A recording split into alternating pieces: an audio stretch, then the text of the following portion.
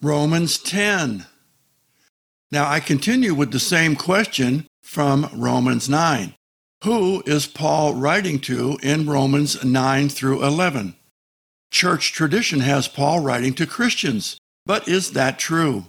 We read in Romans 9 verses 3 through 4 that Paul is writing to his brethren, his kinsmen in the flesh, Israelites. Paul affirms his intended audience here in the first verse of Romans 10. Brethren, my heart's desire and prayer to God for Israel is that they might be saved. Romans 10:1. Remember, Paul is writing about Israel. He is not writing about the church, the body of Christ. Paul is writing to the little flock believers in Rome, Jews and proselytes following their Messiah Jesus and considering themselves under the law of Moses.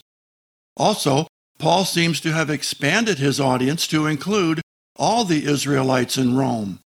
Keep this fact in focus. If you try to apply chapters 9 through 11 to us, the church, you will immediately encounter problematic passages that are contrary to us being under grace and possessing eternal life. Greetings, I'm Dr. Paul Felter. Welcome to my video podcast where we expose church fallacies and flawed Christian traditions with Bible truth. We let the Bible speak for itself. If you appreciate the video podcasts, please consider subscribing to my YouTube channel or my podcast channel, both named Rightly Dividing the Word of Truth. Also, please visit my website, breadoflife.media, for additional resources, including my free PDF chart of your Bible, rightly divided. Let's continue with verses 2 through 4. For I bear them record that they have a zeal for God, but not according to knowledge. For they, being ignorant of God's righteousness, and going about to establish their own righteousness, have not submitted themselves unto the righteousness of God. For Christ is the end of the law for righteousness to every one that believeth. Israel, the Jews, had a passion and fervor for God, but they did not understand how to focus that enthusiasm to properly please God. They were unaware of how to live and thrive in God's righteousness through faith. So they tried to create their own righteousness through the routine repetition of the law of Moses. The performance of the law was their motivation, believing that their rote actions would establish approval with God. Jews were commanded by God to keep the law, but their first priority was to have faith in God. The Apostle John addresses this issue in the book of Revelation, chapter 2, writing to the church at Ephesus. They had left their first love and were more concerned about their works than their faith in Jesus as Messiah. They had faith in their own good works instead of the Lord. Jesus was not at all happy about this problem. In fact, he threatened to remove their assembly if they did not repent and return to him in faith. But Paul states that Jesus Christ is the end of merely keeping the letter of the law to earn favor with God. The proper paradigm is faith. For mankind, it has always been faith, but the heart of man is evil, wanting to participate in his own salvation by performing good works. How many times have you heard it said, "Well, I'm a good person"? Really? By whose standards? God's? I think not. Paul had previously stated this in chapter 9, verse 32.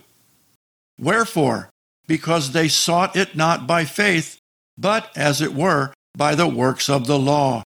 Romans 9:32. Mankind must always approach God by faith, for without faith it is impossible to please God. For Moses describes the righteousness which is of the law, that a man which doeth these things shall live by them. But the righteousness which is of faith speaketh on this wise, Say not in thine heart, Who shall ascend up into heaven, that is, to bring Christ down from above? Or who shall descend into the deep, that is, to bring Christ up again from the dead? But what saith it? The word is nigh thee, even in thy mouth, in thine heart, that is, the word of faith, which we preach, Romans 10, 5-8. Paul states that to earn righteousness via keeping the law, then one must live by the law and keep every part of the law, which no one could ever do except Jesus. So for man to be righteous before a holy God, there must be another way, and that way is by faith. But righteousness by faith is not hidden or out of man's reach. Paul then quotes Deuteronomy chapter 30. For this commandment which I commanded thee this day is not hidden from thee, neither is it afar off. It is not in heaven, that thou shouldest say, Who shall go up for us to heaven, and bring it unto us, that we may hear it, and do it? Neither is it beyond the sea, which thou shouldst say, Who shall go over the sea for us, and bring it unto us, that we may hear it, and do it? But the word is very nigh unto thee, in thy mouth, in thy heart, that thou mayest do it. Deuteronomy 30, 11-14.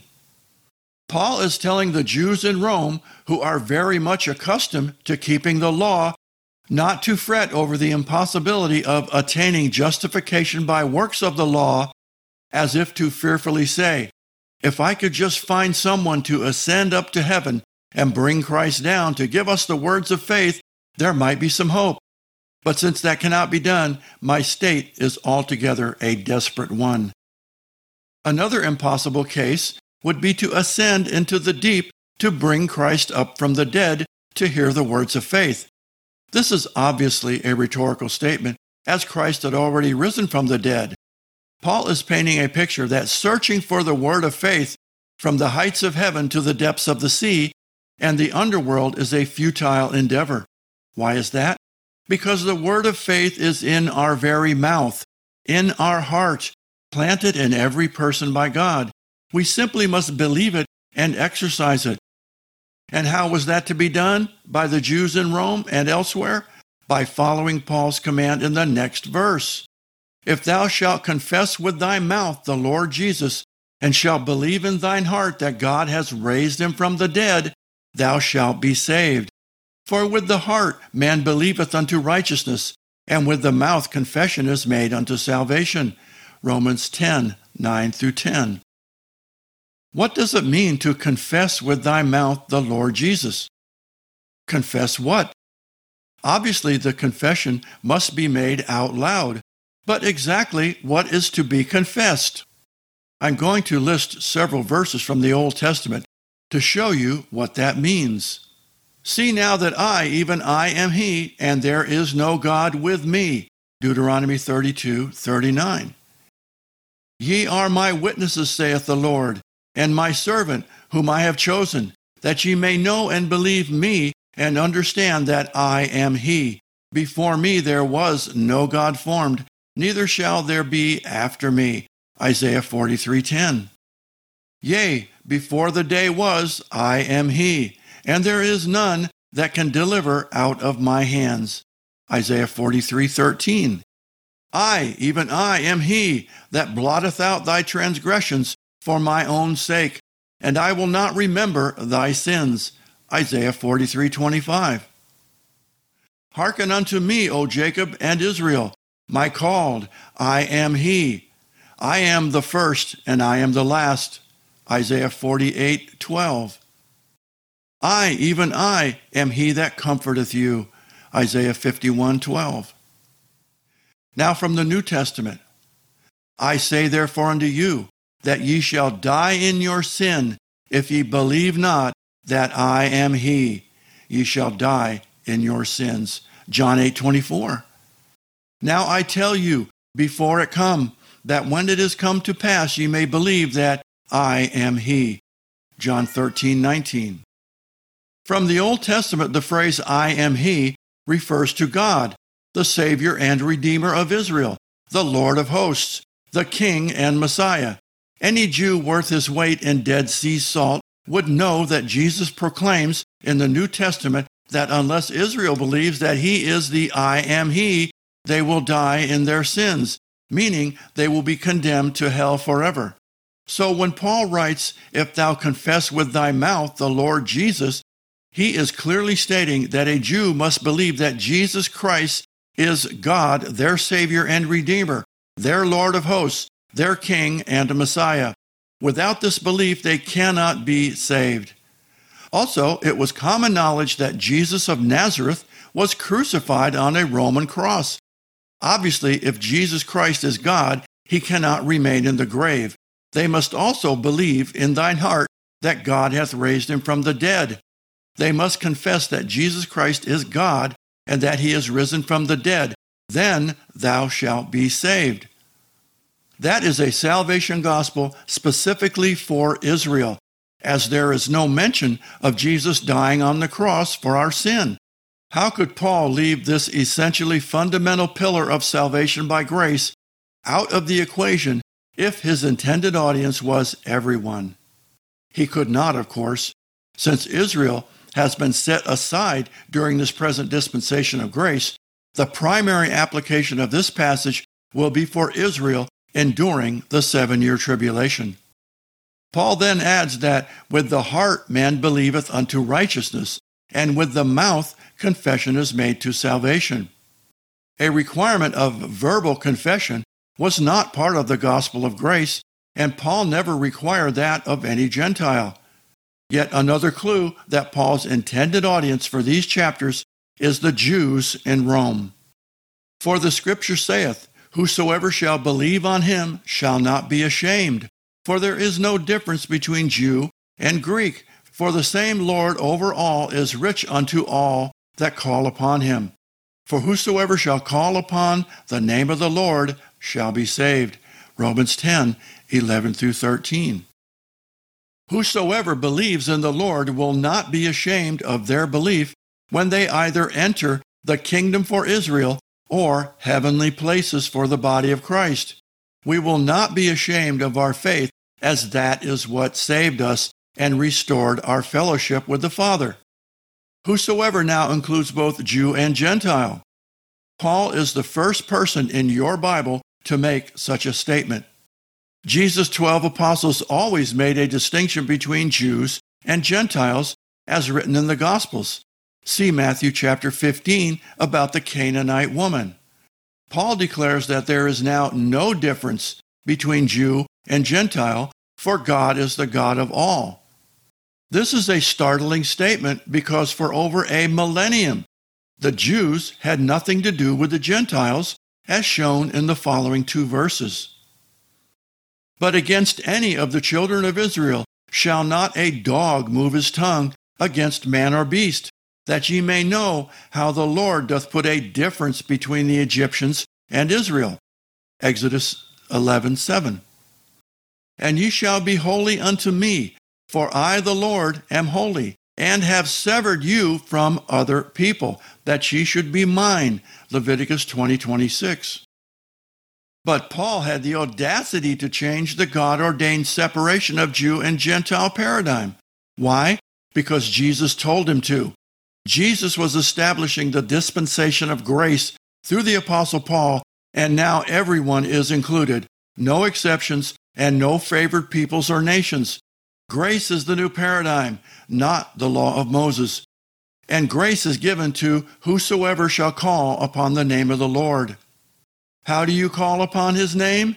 You do what Paul commanded in the following verses.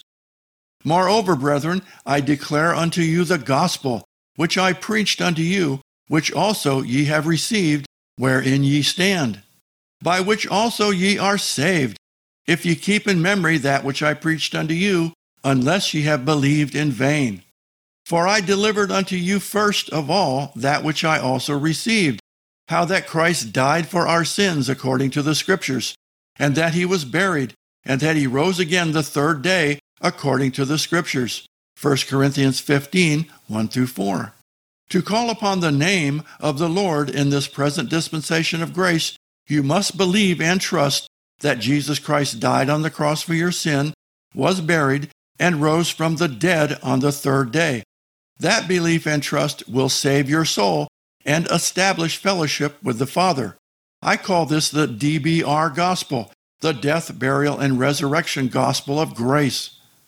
Paul declares in Romans 10:13, For whosoever shall call upon the name of the Lord shall be saved. What does it mean to call upon the name of the Lord? Moses writes in Genesis the following: And to Seth, to him also there was born a son, and he called his name Enos. Then man began to call upon the name of the Lord. Genesis 4:26. Seth was born to Adam and Eve after the murder of Abel. Seth had a son named Enos, and after his birth, men began to call on the name of the Lord. Well, what was the name of the Lord back then? Well, here is a short list. El Shaddai, the Lord God Almighty. El Elyon, the Most High God. Adonai, Lord and Master. Yahweh, Lord Jehovah. Jehovah Nissi, the Lord my banner. Jehovah Ra, the Lord my shepherd. Jehovah Rapha, the Lord that heals.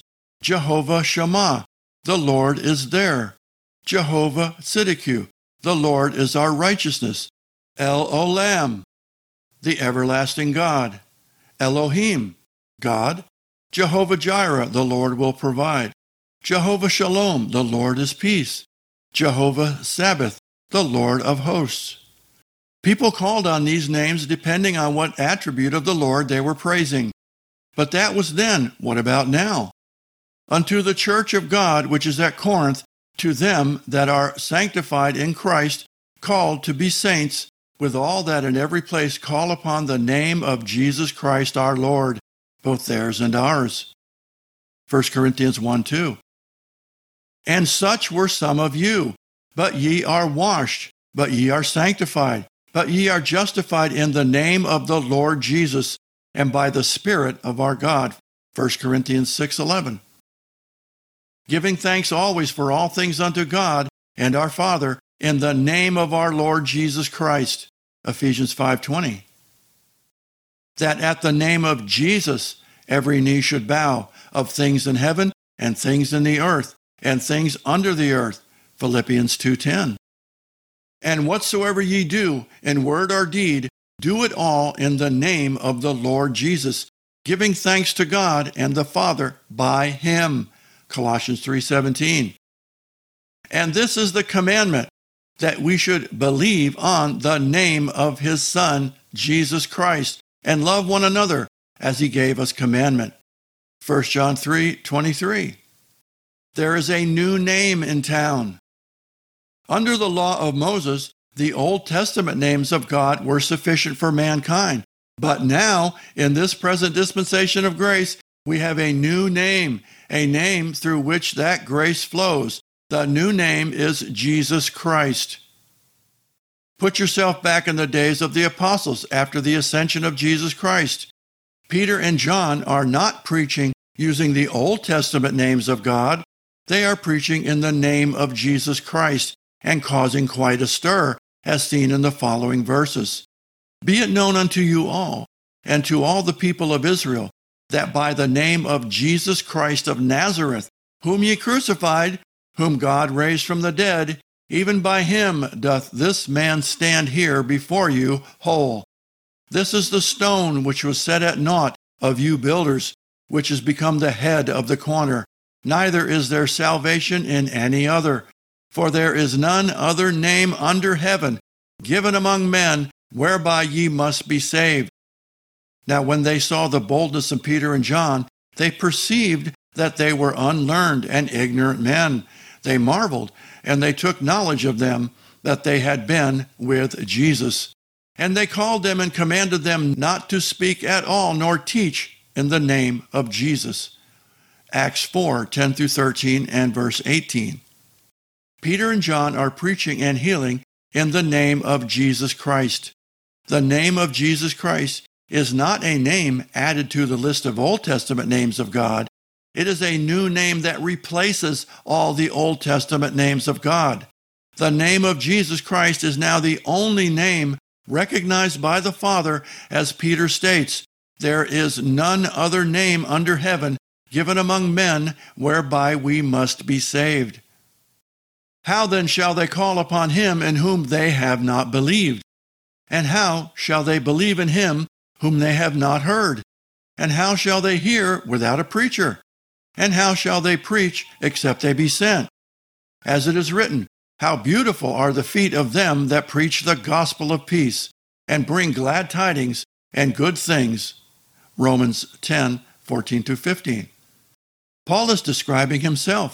He was sent by Jesus to preach the gospel of peace, the gospel of grace. Many heard him preach the words of grace in Jesus Christ. Some that heard him also believed and were saved. But they have not all obeyed the gospel. For Esaias said, Lord, who hath believed our report? So then faith cometh by hearing, and hearing by the word of God. Romans 10:16-17. But many that heard the gospel did not obey the gospel and come to the Lord in faith. Paul then quotes Isaiah asking who believed our report of what God said. So the conclusion is that faith comes through hearing the word of God. There is power in the spoken word. We are affected by the spoken words of others every day. So it is with the spoken word of God. It is more powerful than the spoken words of men, as it alone enhances our faith to believe and be saved. But I say, did not Israel know? First Moses said, I will provoke you to jealousy by them that are of no people, and by a foolish nation I will anger you. Romans 10:18-19. Paul states that the word of God spoken by Isaiah and the other prophets went throughout the earth. All Israel heard the word of God spoken through the prophets, but they did not listen with their heart, leading to faith. So God has provoked the Jews to jealousy by setting them aside and turning to the Gentiles in this dispensation of grace. We are certainly a foolish nation, as God has chosen us by grace through faith and not election. But Esaias is very bold, and saith, I was found of them that sought me not. I was made manifest unto them that asked not after me. But to Israel he saith, all day long I have stretched forth mine hands unto a disobedient and gainsaying people. Romans 10:20-21. God has found millions of Gentiles by grace that perhaps knew very little or nothing of the Old Testament law, but simply cried out to him in desperation and were saved. But his own people Israel, he continually stretched forth his hands, beckoning them to come to him, but they refused. They were rebellious, being in continual opposition to God and his law. Thank God we are under grace. Now, an integral part of understanding your Bible is to see God's timeline from Genesis to Revelation in chart format. I have 2 such works available in print and PDF. The first is a free, Rightly Dividing the Word of Truth chart in landscape format. This chart displays God's timeline from Genesis to Revelation. It alone is a tremendous help in understanding the Bible and can easily be downloaded from my website. Second, a letter-sized booklet named The Master Key to Understanding the Bible. This 44-page guide is full color and professionally printed through Lightning Source. It has 13 large, full-color charts displaying the right division concept in great detail. The guide covers the same material as the podcast and is a must-have companion for the serious student of the Bible. The Master Key is also available in audiobook format on Amazon Audible. Both are available on my website, breadoflife.media. Well, that concludes our discussion here on Romans 10. If you have enjoyed this video podcast, then please like this video and subscribe to my YouTube channel and my podcast channel, Rightly Dividing the Word of Truth. Well, thanks for joining me today, and next time, see you in Romans 11. God bless. And whatsoever ye do in word or do, I want to leave that in just for grins.